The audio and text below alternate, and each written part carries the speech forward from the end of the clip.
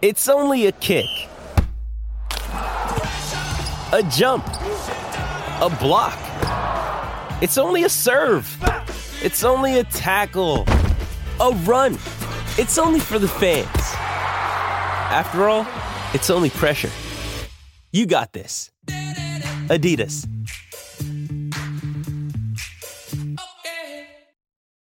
This episode is brought to you by Shopify. Whether you're selling a little or a lot, Shopify helps you do your thing, however you cha-ching. From the launch your online shop stage, all the way to the we just hit 1 million orders stage. No matter what stage you're in, Shopify's there to help you grow. Sign up for a $1 per month trial period at shopify.com/special offer, all lowercase. That's shopify.com/special offer. You're listening to the Hockey Podcast Network. New shows every day. Find us at thehockeypodcastnetwork.com or wherever you get your podcasts from.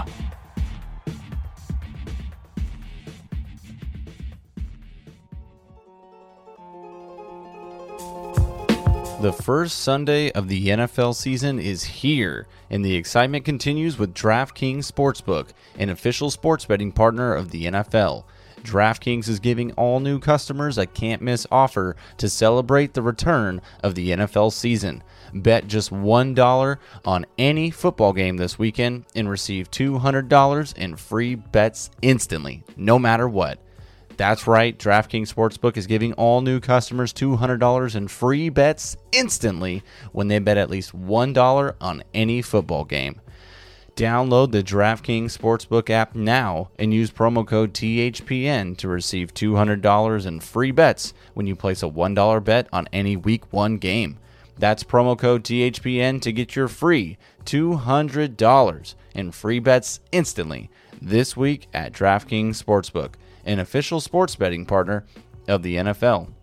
Must be 21 or older, New Jersey, Indiana, or Pennsylvania only. New customers only. Restrictions apply. See DraftKings.com/sportsbook for details.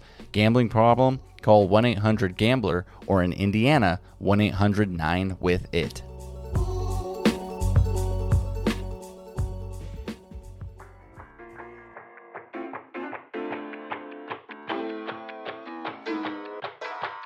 Hockey fans, if you'd like a copy of my new book, Tales with TR, Fights, Film, and Folklore, head on over to flankerpress.com.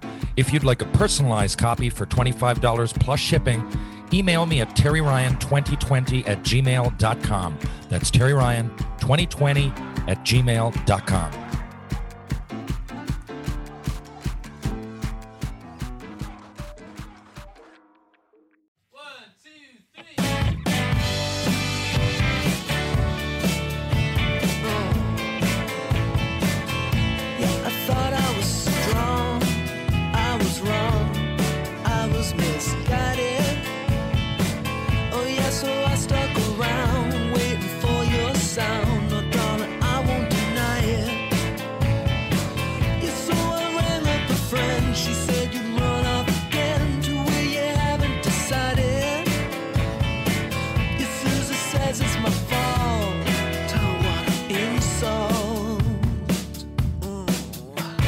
Hello, ladies and gentlemen, boys and girls. Welcome to this episode 68 of Tales with TR.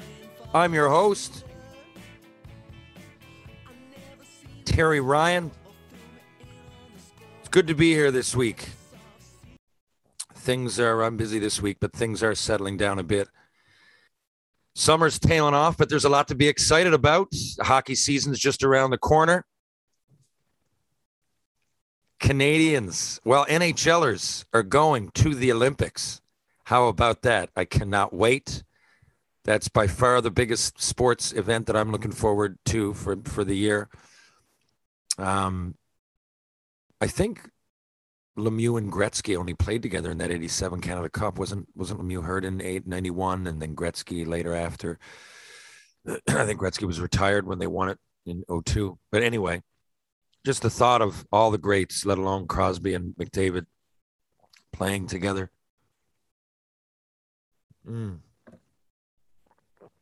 I don't know about on the same line, obviously, because they're Well, power play, I guess. In any case, I mean, who cares? You could even throw one of them left wing, couldn't you? For power play, or even for who knows what can happen, all the combinations, all the excitement. And I'm only talking about Canada, but I think every team, well, it's just going to be exciting. It's just going to be exciting, and there's going to be fans. We're slowly getting there. Concerts this week. We got to place Iceberg Alley in East End of St. John's. April Wine or tonight. I hear they're sold out. Just some great news to see people out and about, and to hear the hockey season almost happening in a fairly regular manner. It's September. It's time to be thinking about hockey. Training camps are about to start. Football starting up, which really, I'm not huge into football, but it really does take the pain out of the fall, doesn't it? I mean, I enjoy the fall. We have great weather here in the fall. But in my opinion, there's a dark cloud surrounding it because each day gets a bit shorter, and you can sense that. The leaves are falling off the trees. The animals are saying, fuck this, I'm out of here. Birds are flying south. What happens to those little birds? Anyway, you know what I mean? I love the spring because it's the same kind of weather, but things are starting to grow. And the days are getting longer, and there's a real feeling of hope. Now, although all that being said, the seasons change in Canada, which is a nice thing. I lived in Orlando my last year playing pro, and I noticed that you're almost numb to it because every day is the same. I mean, it does get a little cooler in the seasons. You can kind of tell it's winter as opposed to summer, but, it's not the same. It's when there's actual snow on the ground and you have a fall. I mean, I love the fall, but like I said, man, I love Newfoundland, but ideally, if I could get a spot, down south for 2 weeks in November, 2 weeks in January, just to know that I was going, make winter a lot easier. Just such doom and gloom. I know there are parts of it, Christmas and jingle bells and all that shit, but I just, the summer is so much better. I wonder how years ago, like hundreds of years ago, people settled here in Newfoundland. It's great. I love my home. I really do. I wouldn't be here. I wouldn't be right back in my own hometown of Mount Pearl. Vote Ryan.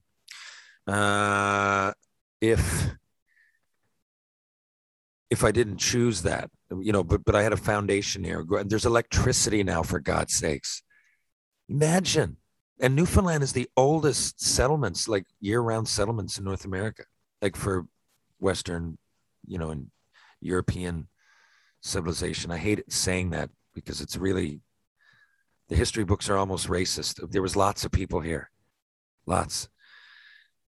Just wasn't our kind, being white, Irish/English descent, right? But there was all kinds of indigenous people here before that, long before it.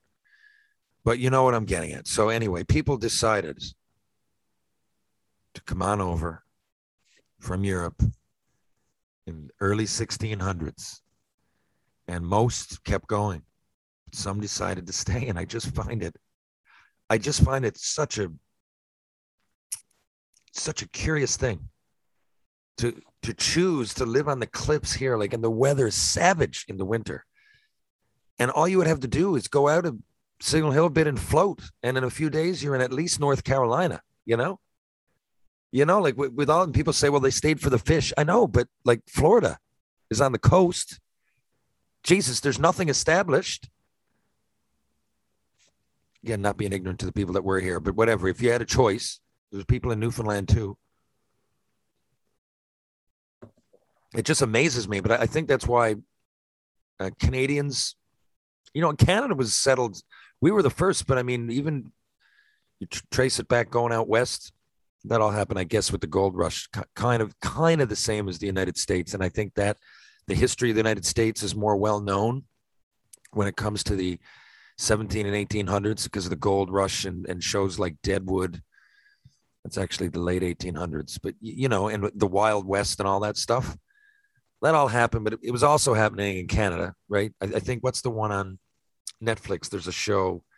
Anyway, it's a Western. It's based around, they're building the train tracks to go from one side of the country to the other to unite, California in the West with the 13 colonies in the East. But the same thing was happening in Canada. People were, the West was booming. The gold rush went all the way up into the territories, let alone Canada. When I went out to play in Quesnel, BC, there's a place, Barkerville, right out of there, and it's a gold rush town, and they got it preserved. But anyway, but people that chose to stay up here, not just Newfoundland, and that to have to deal with the weather back before electricity. No wonder that we're resilient. Like, no wonder Canadians have that, when it comes to sports, say, let's just say hockey, since we're doing a hockey podcast here. I do think, I've always thought it as a Newfoundlander, and by extension, a Canadian, that's kind of in our blood, right? Like, so right off the bat, just by our default setting is one that's a little bit adverse, right?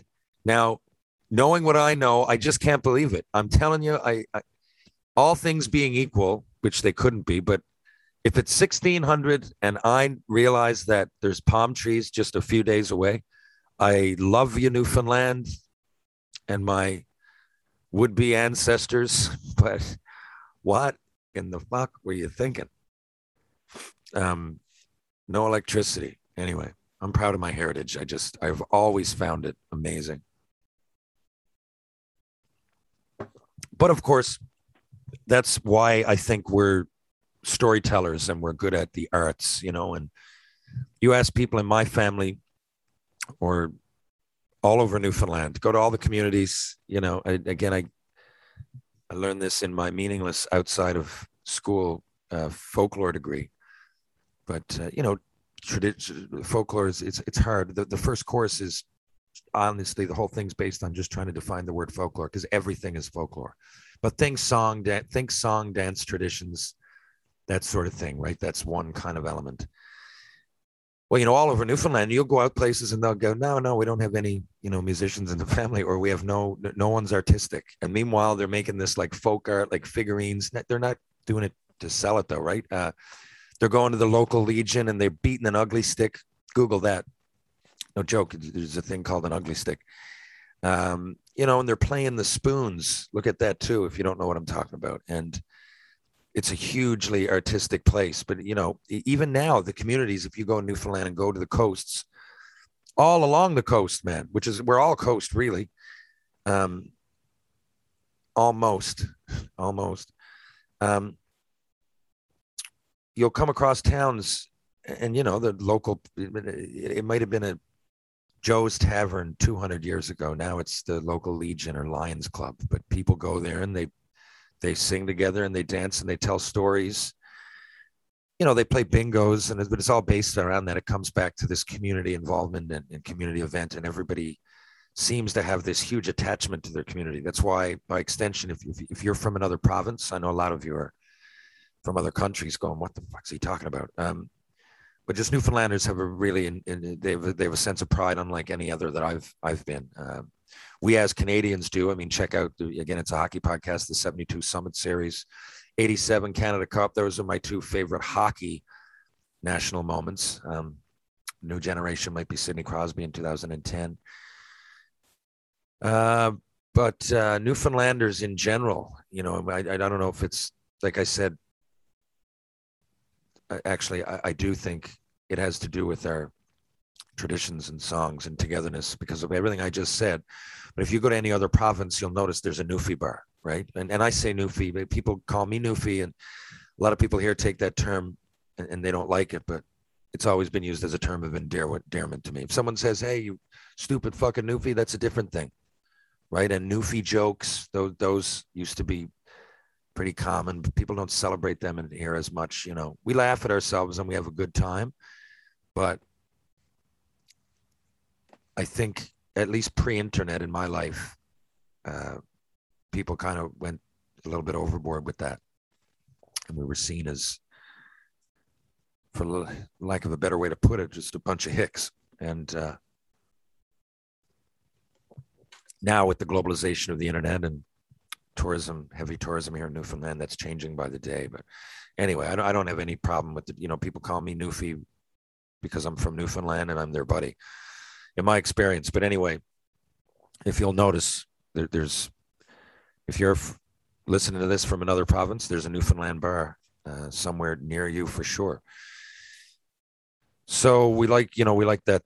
No one wants to leave home for the most part, but we have to, and especially as years have gone by, whether it was the fishery or the oil industry or hockey or whatever, things draw people away, and they just love coming back. Anyway, that wasn't planned, but that's my spiel on Newfoundland and why I'm proud but astounded to be a Newfoundlander. But hey, we all come back. We all love it. Next, I've got to say this. So, Bob Torrey, who used to be a GM in the Western League when I played out there, he was in Seattle. Anyway, now he's in Tri-Cities, and we've been keeping in contact. Great guy. I meant to say this months ago, man, and I just have so many messages across so many platforms, and I'm doing so many things that sometimes you lose one here and there. And anyway, I promised them that we'd try to raise some money for the Tri-City Americans Players Education Fund. I think that's very important. When I played in Tri-Cities, they always emphasized school. My parents wouldn't have let me go there otherwise. And there was a university, Columbia Basin College, which I think was an extension of Washington State University in Spokane. So we went there and took courses while we were there. It was always an important part of my life, the players and their education, whether it's a kid that wants to go away now, to major junior or something. A lot of kids don't realize that they can get their schooling paid for, and they can. And Tri-Cities is one of those places, but they need support, right? So direct donations to the Tri-City Americans Players Education Fund are tax deductible, and they can go directly to the link below to donate, which is btory, BTORY at amshockey.com. btory at amshockey.com. Okay, just use that link or inquire or whatever. There's the opening of the gate. And Bob, I really appreciate you guys flying me out there a couple of years ago. I went out and they honored the top 30 players. And first of all, I don't know who voted on that. And I know I get a few listeners in Tri-Cities, so I'm talking to the fans as well. Much appreciated. And did I ever love when I went back, because I'm from so far away. It's honestly couldn't be much further in North America unless you're talking Hawaii. But really, it's your guys are on the West Coast and I'm on the East Coast, right? I actually live about 10 to 15 minutes away from the furthest easterly point in all of North America. So London, England is closer than, I'm not going to say Toronto, but definitely Winnipeg. I'm just doing my mental geography, but definitely Winnipeg. So, we're out there. So for me to get, I remember it would take more than a day to get to Tri-Cities sometimes, because it's one thing to go like Toronto to Seattle. But for us, we have to get to Toronto. It's often St. John's, Halifax, Toronto, at the very least that. And then Toronto, and you're looking at Edmonton, and then Vancouver, or if you get lucky, Edmonton straight to Seattle, Vancouver, Seattle. And then from Seattle, you got to go into Kennewick, or it's Pasco is the airport. It takes some long, man. And it's expensive. I don't mind saying that. So, I'm never not going to go back, but I really got to pick and choose. So a couple of years ago when I got that message, honestly, I got goosebumps, and to be back in the building and see it thrive with a new generation of fans, as well as a lot of people that were there watching us, it was such a great time. And I'm going to order a bunch of stuff here, Bob. I figure I'm going to surprise my dad and my mom with some Tri-Cities merchandise. Dad loves the hoodies and everything, right? And anyway, they love my time out there as well. It's just we just can't get back a lot. But thank you to the Tri-City Americans, and there you go. If you want to donate to and this is the Players Education Fund, people. So it's going to a good spot, and it will be appreciated. There, that was supposed to be said 3 months ago.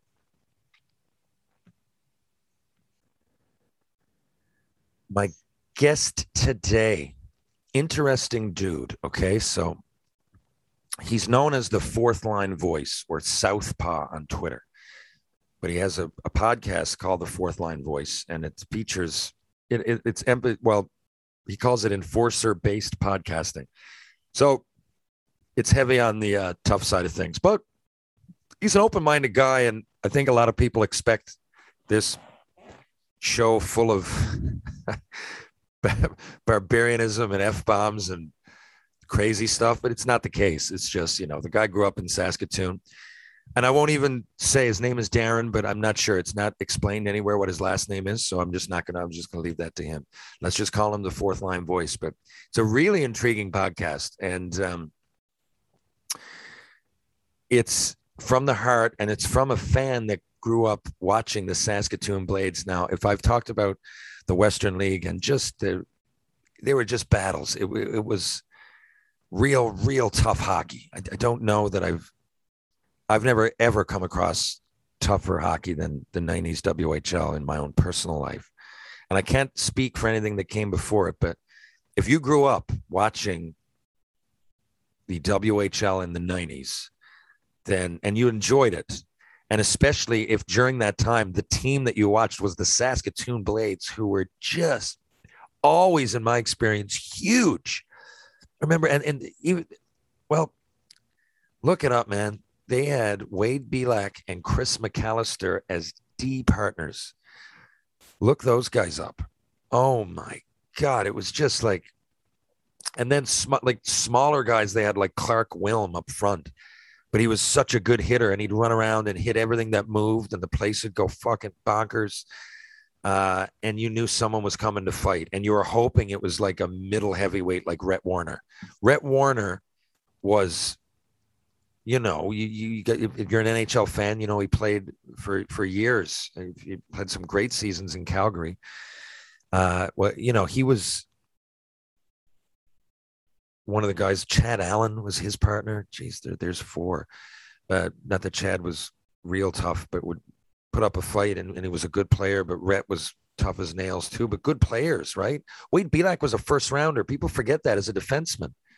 When he got there, I mean, he was so tough that, and he didn't have, I think his foot speed got him a little bit, which is why he was up front in the NHL. And during the tough guy era, and Wade Belak became a decent checker. Don't get me wrong. But I mean, like, he was first, like, for a big guy, he was mobile. They picked him in the first round on defense. It wasn't just, hey, you go be a meatball. I believe he went to Quebec and then got traded to Calgary and eventually found his way into Toronto and Nashville. And maybe I'm missing a team, but I think that's it. But anyhow, if you grew up watching that team and the cast of characters and just real tough players that came from there, I can see how you would salivate over tough physical hockey.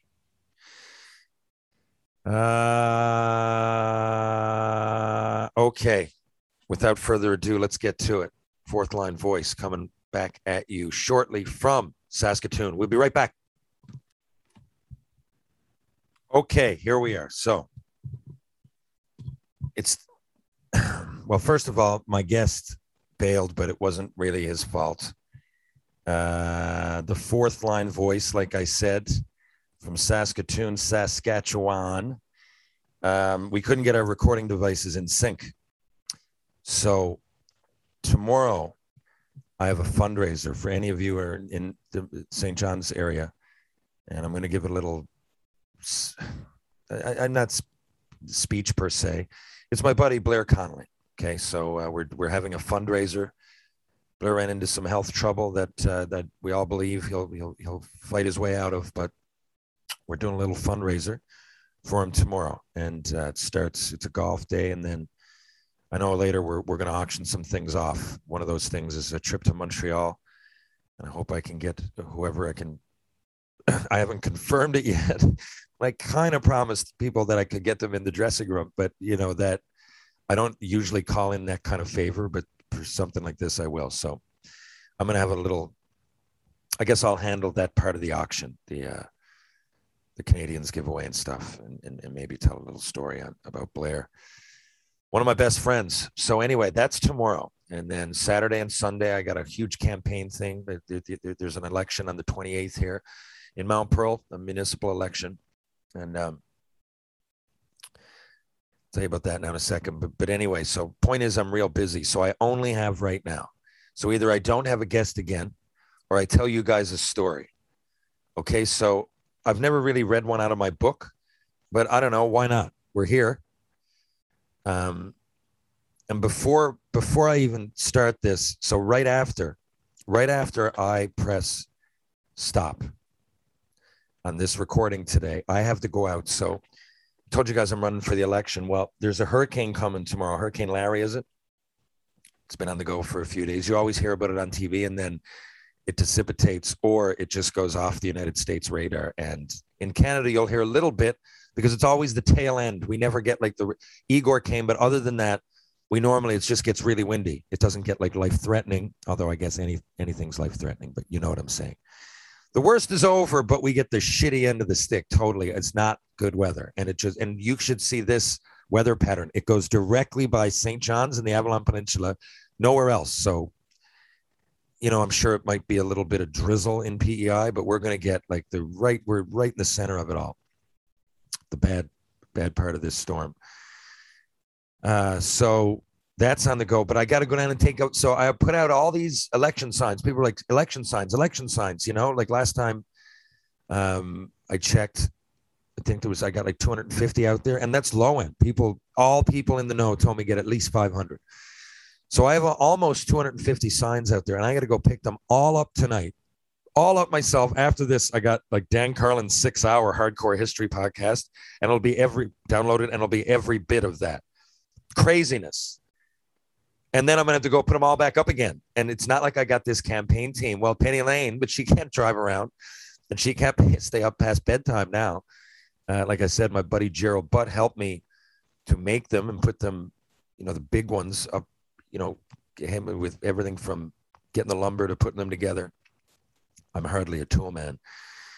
But anyway, the rest of it, I just go out and buy the stakes like that you drive into the ground at Home Depot, which aren't cheap. And then I put the signs, which aren't cheap, on them with screws that aren't cheap.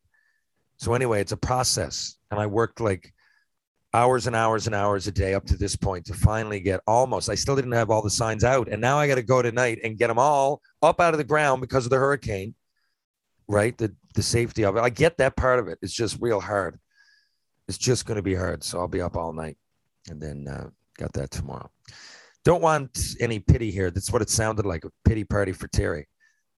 What I mean is that I usually could just put this off like I did last week till Friday or Saturday and get somebody immediately on here the next day. Like Pete Vandermeer was like 1 hour. Pete, can you do it? Got back to me. Yes, I can. Last week, because it was also last minute. So apologies about the no guest this week, but it's all I can do. And if you like, if you want some content and you haven't bought my book, well, here, I'll just read you a random story. There's no reason I'm reading this particular one. I'm just like, I need a short story. So this is only a couple pages. So here we go. This is about when I fought Trevor Gillies. Now, Trevor was, you know what? I won't ruin it. I must explain it in here. I haven't read this since it was published, by the way. So this is in the list of hardest punches I've taken, which were from Ryan Vandenbush, Mark Morrow, and the aforementioned Trevor Gillies. It was early in the 2002-2003 season, and I was in the East Coast Hockey League playing for the Cincinnati Cyclones and trying to heal a high ankle sprain that was bothering me from the year before. It ended up being the injury that would end my pro career. At this point in my career, I had played a few seasons in the AHL and spent some time in the show, so I didn't really have to drop the mitts and prove anything to anybody. My goals for that season were to heal my nagging ankle injury and put up some good offensive numbers again. But fisticuffs found me anyway, given the fact many opponents figured they might elevate their hockey status by beating a former NHLer in a tilt, which was true. I obliged most of the offers because I'd been in that very position not long before that, and guys like Ty Domi and Todd Harvey had accepted my invitations to the dance floor. I wasn't quite Ty Domi, obviously, but nevertheless, I'd made it to the next level, and to be honest, I was the perfect opponent for guys like Trevor Gillies. I'm not huge, but at almost 6'1", 195, I'm not tiny. And my toe-to-toe style of fighting meant for great entertainment. Enforcers love to put on a show. My face was basically a punching bag for these toughies, but I always got my shots in too. Gillies had a considerable amount of size advantage over me at 6'3", 230, but I'd been fighting guys that size fairly regularly over the course of my career, so it was par for the course. And I didn't think much of it. The Peoria Rivermen had a real tough squad, as did many teams in the Northern Division of the East Coast Hockey League at the time.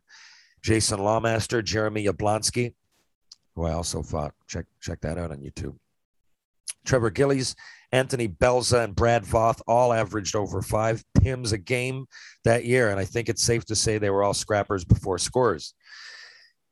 In the first period, I grabbed Voth after an invite to dance, a mammoth at 6'6", 210, and early in the fight, I caught him clean in the jaw, and he went down like Phil Kessel on a seesaw. Voth was strong.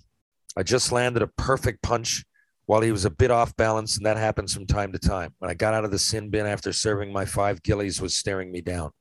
I remember that, man. One of the luckiest punches I've ever had. Voth was huge. I knew he was tough, trying to prove himself. But as he was opening up, I got in with a quick one under his jaw, and he couldn't. Anyway, everything just happened right. If we fought 10 times, I might lose 8 or 9 of them. This is me talking now. Back to the story. Jesus, I'm ruining my own fucking story. Where are we? Here we were lining up for a face-off, and Gillies was shaking his mitts. It was times like this I had to fight. I get too much anxiety thinking about fighting a guy like Trevor Gillies, so I'd rather get it out of the way then and there. Gillies was talking to me as the official got ready to drop the puck. He said he wasn't fighting me out of revenge. Voth and I fought fair, and I won. He was fighting me for shits and giggles, as he put it. Trevor Gillies would end up playing 50-odd games in the NHL, so he was building a resume too, but I honestly don't think fighting me mattered much in that department. He was simply staying sharp. If you grew up in the 80s like me, using Mike Tyson's Punch-Out as a comparison, I was more Soda Popinski than Glass Joe. I was likely going to trade a few, but I was going to give and at least give Gillies a go. Finally, Trev just says, okay, TR, let's just go. And I'd really appreciate it, man. Do me a favor and drop it. Mind you, this guy looked like a hulking savage as he uttered these words, but at least his gracious invite to dance made the whole situation seem less insane and more humane. Well, I'd love to say I built off the first fight and had another solid bout, but this one looked the worst of all 3 mentioned here. Side note, all 3 being this is the third fight I'm talking about, or the hardest punches that I've ever been hit with. Back to the story. I started throwing rights, and so did Trevor. And I don't think I'd ever been in a tilt with a more determined, focused, prepared fighter. What I've since come to realize is that Trevor Gillies wasn't going to let anything get in his way of making it to the promised land, the big show. Nobody who came across this guy in the early 2000s was going to get a free pass. I was currently the meat on the menu. I was a small obstacle en route to his larger plan. In those days, Gillies ate, slept, and breathed hockey. He worked on his skills relentlessly for hours after practice. He rode the bike 2 or 3 times a day. He accepted every interview and signed every autograph.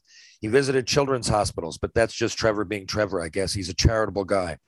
He maximized his potential as a hockey player on and off the ice, wherever his hockey journey would end up taking him. So anyway, I should have taken all this into consideration and done my homework, but I suppose I got a little complacent in the East Coast League. I really wasn't ready like I should have been, and I let my guard way down. I gave Trevor Gillies an open shot, at my face, as per usual. I was used to taking a shot or two to get into the fight, quote unquote, but this was a big mistake. As he started hitting me, I knew it might get ugly.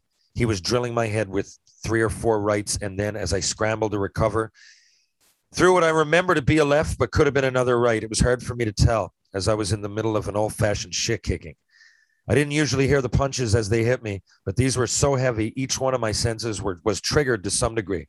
I could even taste my nose blood running down the back of my throat. Jesus, this guy was next fucking level. Thankfully, Trevor realized I was in a world of hurt and didn't keep hitting me when I collapsed to the ice at his feet, looking like a desperate kid on a playground, begging for mercy from the school bully. I'd bitten off more than I could chew. No shit. We got to the sin bin and Trevor didn't skip a beat. We talked about his career up to that point, and I gave him some tips on how many guys would be coming across him soon in the AHL. He told me he had heard some great stories from Jeremy Yablonsky, an ex-teammate who I'd mentioned earlier. We'd played in Boise together and were quite close. Yabo's a killer, too. Check his scraps on YouTube. He and I also fought once. I mean, it's a job, right? Unfortunately, my nagging ankle injury never healed, and my pro career was shortly after. As a result of his positive attitude and focus, Trevor played the next season in the AHL with the Springfield Falcons. I was back in my hometown that year doing color for the St. John's Maple Leafs. We went for a steak and a few beers after the Falcons-Leafs played. With my dad and some friends, Trevor told stories for 5 hours and nearly missed his bus in the morning. He really loves the game, and I respect that immensely. While most players from that time are long retired, Trevor Gillies played in South Carolina in the East Coast League until the 2017-18 season. One of his best fights that year was against another pal of mine, up-and-coming 24-year-old Jack Nevins of Ottawa, Ontario. The cycle continues. And there you have it. That's from Terry Ryan. Tales with TR, Fights, Film, and Folklore.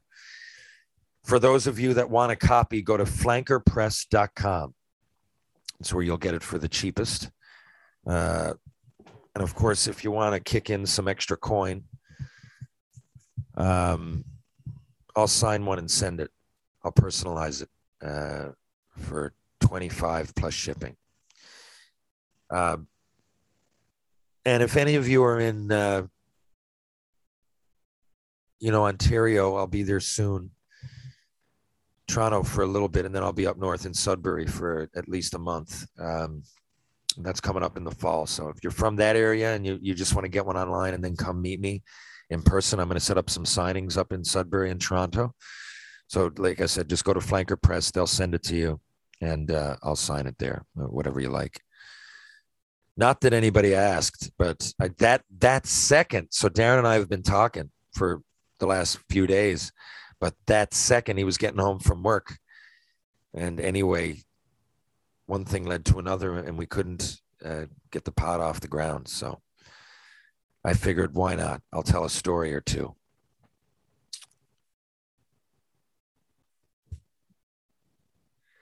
Okay, I'm just getting a message from Darren, the fourth line voice, that he now can do it. So you know what? I got about 25 minutes left. Let's get him on and just ask him some questions. He's a good guy. He's got a great podcast. Let's figure this out. We'll be back in 2 shakes of a lamb's tail with the fourth line voice from Saskatoon, Saskatchewan. Okay, false alarm. Darren couldn't do it. So I have no rhyme or reason to this podcast. I've been rambling. I don't even know, other than the story I just told you. I don't know what this is going to sound like as a unit. I guess I'm just going to read another story. I got no choice. If there's people still listening, then it means the last story must have given you some entertainment. So actually, this will take care of 2 birds with 1 stone, because a lot of people ask me how I know Shane Corson. Well, first of all, who my good friends are from when I played up top that you'd recognize. I could name a bunch of minor leaguers. Darcy Harris, probably one of my best friends in the world. I had him on the podcast. But if you're talking actual NHL dudes that had a long-lasting, they're recognizable in the Canadian zeitgeist that is hockey. of all the guys I played with, that went on to either become or were already NHL stars. Corson Tux really kept in touch with me, and it was great to see them go on and play for the Leafs and live there now, and their brother-in-law, brothers-in-law. Anyway, I don't rate friends or anything. I'm just saying, a lot of people ask because they played on 2 Canadian teams and played a big part on the Leafs. Tux, of course, was big for both teams. But anyway, I'm rambling. This answers the question of how I know these guys and why they're still friends. Here we go. Shane Corson and Darcy Tucker, page 123 out of Tales with TR, Fights, Film, and Folklore, available through flankerpress.com. As long as I'm mentioning tough players who had an impact on my life, I'd be remiss not to mention my buddies Shane Corson and Darcy Tucker. I met Corse in the 1996-97 hockey season. At the beginning of that season, the Habs decided to keep me around for most of the year, albeit only to practice for the most part. And they told they told Darcy and I to live together. We spatted a bit at first. I'll tell you about that after. But after that, we became friends, and we had a lot in common. We were young players on the Montreal Canadiens and experienced everything that goes along with that. We also played junior in the same division of the Western Hockey League, so Tux and I have a lot in common. A little over a month or so into the season, we both weren't playing a lot, and we were having a chat over breakfast on the road somewhere. I can't remember where we were exactly. In any case, Shane Corson had just been traded to our team, and that was kind of a big deal at the time. Shane was the captain of the St. Louis Blues and had spent many years in Montreal as a fan favorite on the Habs. He was 30 years old and in the prime of his life in the city that made him famous. To be honest, I was kind of nervous about meeting him at first. Corse walks in, grabs a coffee, comes and sits with Tux and me, of all people. I thought this was bizarre. And as he took some other guys in the room, as he knew some other guys in the room much better than Tux and I. Well, I guess he didn't know us at all. I can't remember what he said to Tux, but during our conversation, he let me know that he was a first rounder as well and went 8th overall, just like I did, had similar tendencies on the ice, and had a good family upbringing, like many folks out on the Rock. He told Tux and I to stick by him, and we'd get along just fine. Well, get along fine was an understatement most times. A veteran like that has a bite to eat with you to ease your nerves a little bit and welcome you to the team, stuff like that. I really appreciated veterans like that on any team in any league. They ease the tension and give you confidence on the ice. The thing is, he wasn't kidding. He really did like us as people and wanted to hang out. Now, Tux and I did have a lot in common with the guy. First of all, Corse likes to have a good time. He likes his beer cold, his music loud, and is never afraid to stir it up on the ice. He's vocal in the room. He's one of the toughest players I've ever seen, and that's one part of his career that goes a little bit underrated. One great story is what happened in exhibition in 1997. I was pretty sure my dance partner was going to be Denny Lambert, and midway through the first, my assumption became reality. We dropped the gloves, took an early 5 for fighting in an even short tilt. When I told Corse on the bench, he laughed and said if Denny Vial threw his weight around anymore, more than he already was, he was going to have a go at him. Now, keep in mind, Corse was going into a contract year, and he'd end up making Team Canada after some strong play early on for the Olympics. So fighting Denny Vial in exhibition should have been the very last fucking thing on his agenda. He's a likable wingnut, though. And like I said, after talking to him about the Lambert fight, he said, fuck it, and went out and challenged Vial. This one's on YouTube. Check it out. Corson ends up taking him down, and you can see me laughing on the bench as he goes off because he told me he was going to do it. Winking, he skated off the ice. That's just one example, though. Just Google the guy, some legendary fights. Anyway, I'm digressing and rambling as I often do. Point is, we had a lot in common with Corse. After meeting him for the rest of my days with the Habs, he always took me out with him, usually paid for everything, made sure I was fine. He'd even call me in the summertime to encourage me here and there. As my career derailed and I was in the lower leagues, eventually landing in senior hockey and living home on the Rock, Corse and I never really stopped communicating. He always had his restaurants. I'd eat at them here and there.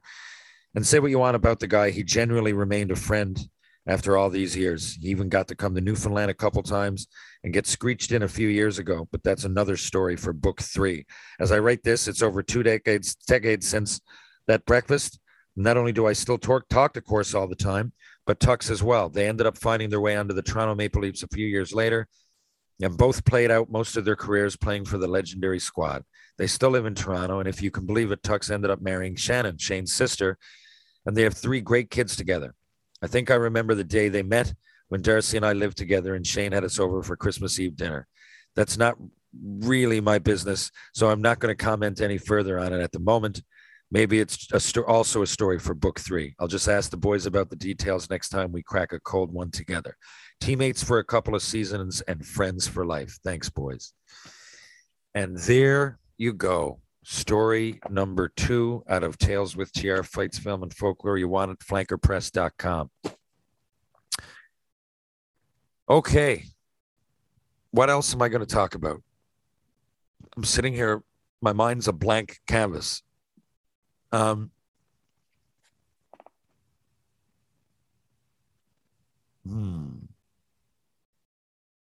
you know how I'm going to end this? I'm thinking most people listening to this, it's not your first time hearing my podcast. If it is, I'm really sorry. I probably lost a lot of listeners with this one, but hey. All you can do is go ahead. You deal with the cards you're given, and we just couldn't, Darren and I couldn't hook up today, but I'm sure it'll happen in the future. Check out his podcast, though. Fourth Line Voice. You know what? I'm going to rapid fire random myself. I got a bunch of rapid fire randoms for the Fourth Line Voice, and I'm going to give them to myself. So here we go. Rapid fire randoms with myself. Okay. Do you have any pets? Yes, I do. I have a kitten, a cat, I guess a year old now, named Princess. I have a lizard, a crested gecko, named Charlie. And yeah, that's it. I guess I also have a cat, Oreo. Penny Lane, right? She's in between my place, Danielle's place, and my parents' quite a bit. In between all of it, we got a few cats, and Blackie and Oreo are the other 2. There you go. Death row meal. My death row meal, I think just to make it easy, and I would want it easy, I wouldn't want this elaborate thing because, well, you're dying, first off. But I'd want something that was decent that I could.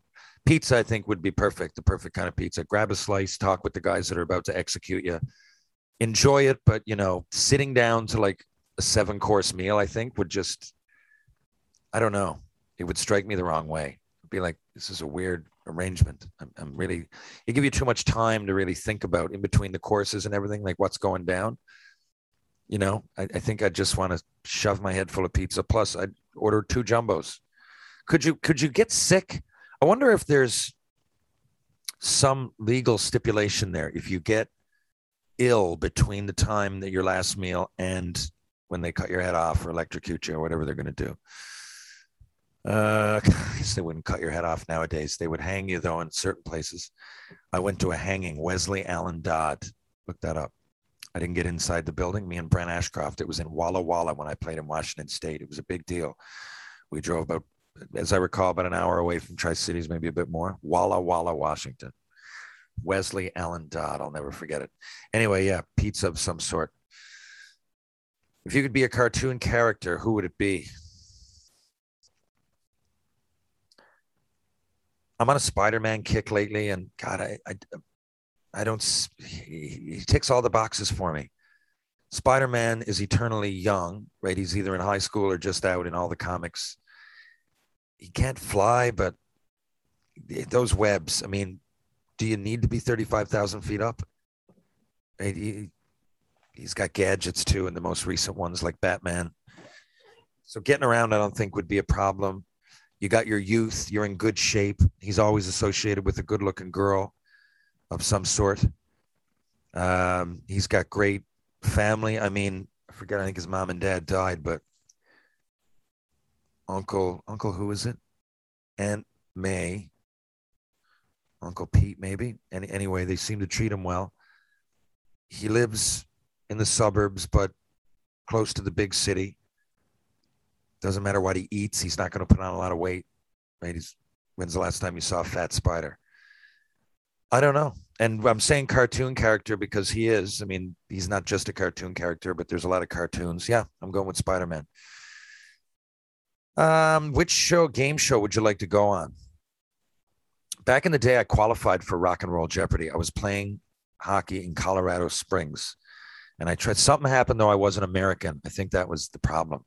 And it was recorded not far from there, I remember, is why I applied at the time. It was called, Rock and Roll Jeopardy. I don't know how long it lasted, and I don't even know where it was available. It was this, extra kind of thing. I don't know. I can't remember. I know the guy from Sugar Ray, though, Mark McGrath, he was unbelievable. Every night he'd smoke everybody. So I guess I'd want to go on that. I think I'd do all right, but I think Wheel of Fortune. My daughter and I play that all the time, and we seem to be ahead of the curve. And sometimes I'm like, geez, these people aren't even paying attention, picking a letter that's already gone. Imagine going on a national show like that and just, I don't know. I don't know. I'd like to go on Wheel of Fortune. Would you rather be too hot or too cold? Too hot, even though it's very uncomfortable. I hate being too cold. In the winter, a wet sock ruins my day. So fuck that. If fire hydrants could be any other color, what would they be? They are fire hydrants. Every neighborhood all over the world that I've been. I haven't been, of course, all over the world, but the countries I've been to, fire hydrants are red. It must be the perfect color. Are they associating it with fire?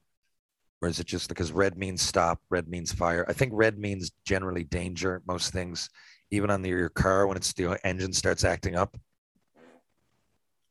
Mine goes red, not like green, right? Green represents life and go, grass, blossoming flowers. But if they had to be another color, I guess, God, orange, because it's like fire. That's horrible too. But people wear those big orange jackets and, the neon stuff for safety reasons. I don't know. I guess I'd go with orange. If you could make a TV show trade, what would it be? I would trade. Yeah, good one. Whew. I would trade for shits and giggles Tony Soprano with Newman from Seinfeld. I always go with Seinfeld. It's just on my mind. I haven't seen it in years, although I found it hilarious, but I don't know why. It's just the perfect little, 4 or 5 cast members, well-known. I think that would be interesting, though, to see Jerry treating Tony Soprano like he treats Newman, and Newman in the Soprano role. I think that would be interesting. Pineapple on pizza. I got to say yes. I know it's not the traditionalist point of view, and years ago maybe I would have said no, but I've had it more and more lately, and I mean, what is it? Pizza? I mean, what is it? I think we're taking food too serious if you say no. What would you change your name to if you had to change it to one of these names? Darth, Corky, Punky, Seven, or Truck? Darth. Is there only one Darth that I know of? Darth Vader. So I think I'm going to go with Darth. Now, fuck Corky. Punky. The only Punky I know is Punky Brewster. Seven, again, that's from a Seinfeld episode. Can't get it out of my mind. And Truck. Truck, just an inanimate object. No, but truck could be like, I'm built like a truck. No, fuck that. I'm not. I'd go with Darth. If you had to make an animal sound on Sundays, what would it be?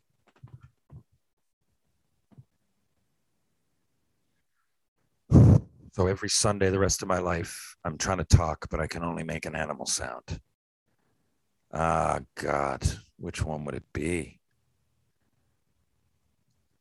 I like moo. It's a heavy, it's It's one of the only sounds that's spelled like I would think. Like when I hear a cow, I would, if I never knew and I never saw it spelled, Old MacDonald wasn't a thing. If I didn't know anything, I was an alien.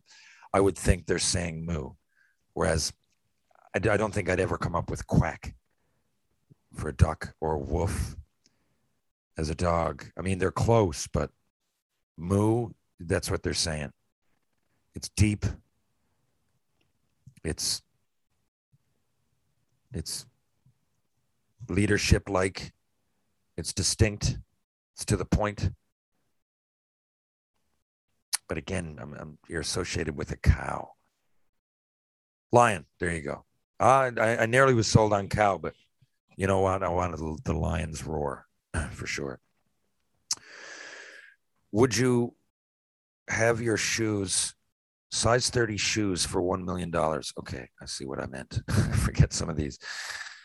Would I change it so that my feet are size 30? Because size 30 is big. You'd look like a goofball walking around with size 30. If you were just stayed the same size, but all of a sudden my shoes are like Krusty the Clown. For $1 million though,